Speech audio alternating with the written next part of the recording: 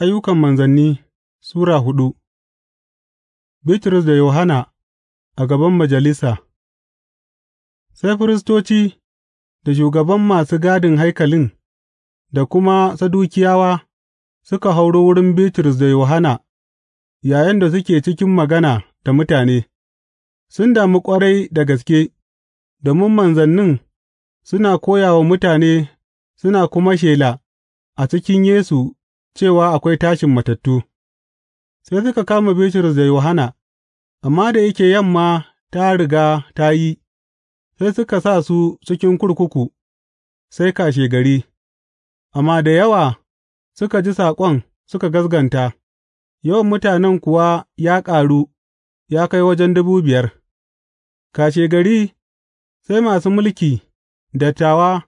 da kuma malaman dokoki suka taru a Urushalima. Annas babban firist yana nan, haka ma Kayifas Yohanna, Alekzanda da kuma sauran mutanen da suke iyalin babban firist, suka sa aka kawo Bitrus da Yohanna a gabansu, suka kuma fara yi musu tambayoyi cewa, Da wane iko ko da wane suna kuka yi wannan? Sai Bitrus cike da Ruhu Mai Tsarki ya ce musu, Masu mulki da dattawan mutane, in ana tuhumarmu ne yau saboda alherin da aka yi wa gurgun nan, da kuma yadda aka warkar da shi, to, sai ku san wannan, ku da dukan mutanen Isra'ila cewa, da sunan Yesu Kiristi Banazare, wanda kuka gicciye, amma wanda Allah ya tasar daga matattu ne, wannan mutum yake tsaye a gabanku lafiyayye. Shi ne dutsen da ku magina kuka ƙi, wanda kuwa ya zama dutsen kusurwar gini. Ba a samun ceto ta wurin wani dabam, gama babu wani suna a ƙarƙashin sama da aka ba wa mutane wanda ta wurinsa dole mu sami ceto. Da suka ga ƙarfin halin Bitrus da Yohanna, suka kuma gane cewa su marasa ilimi ne, talakawa kuma, sai suka yi mamaki suka kuma lura cewa waɗannan mutane sun kasance tare da Yesu, amma da yake sun ga mutumin da aka warkar yana tsaye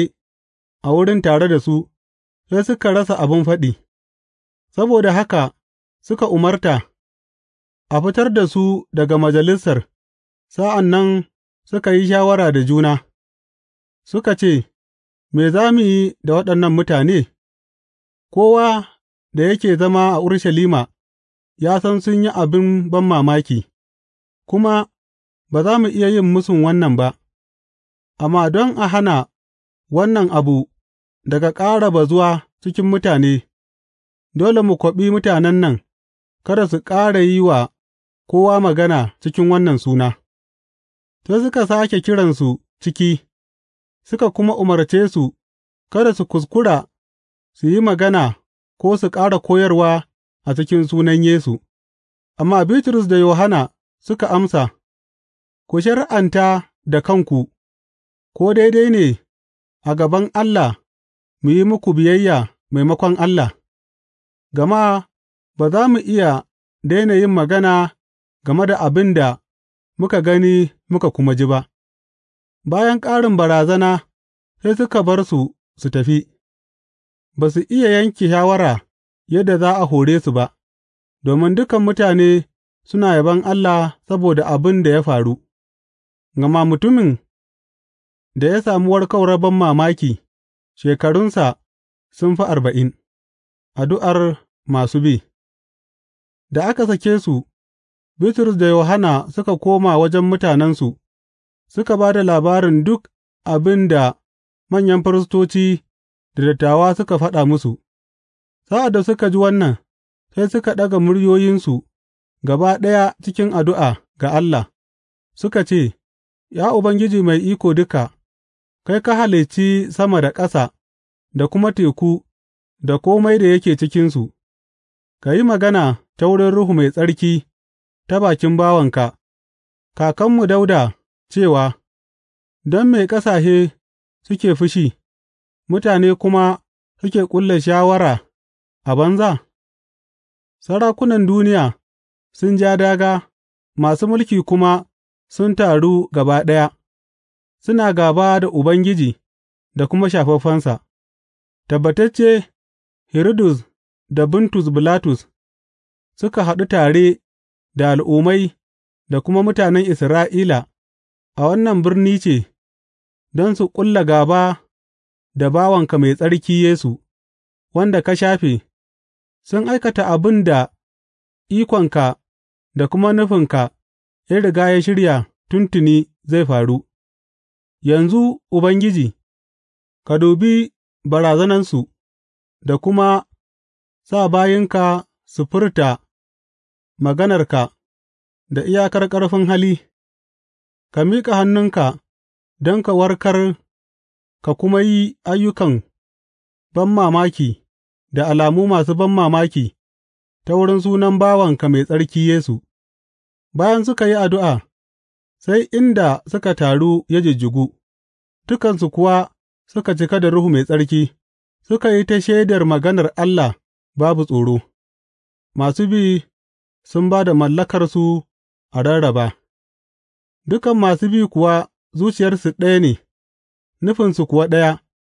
babu wani da ya ce abin da ya mallaka nasa ne, amma sun raba kome da suke da shi, da iko mai ƙarfi manzanni suka ci gaba da shaidar tashin matattu na Ubangiji Yesu, alheri mai yawa kuwa yana bisansu duka, babu mabukata a cikinsu, lokaci lokaci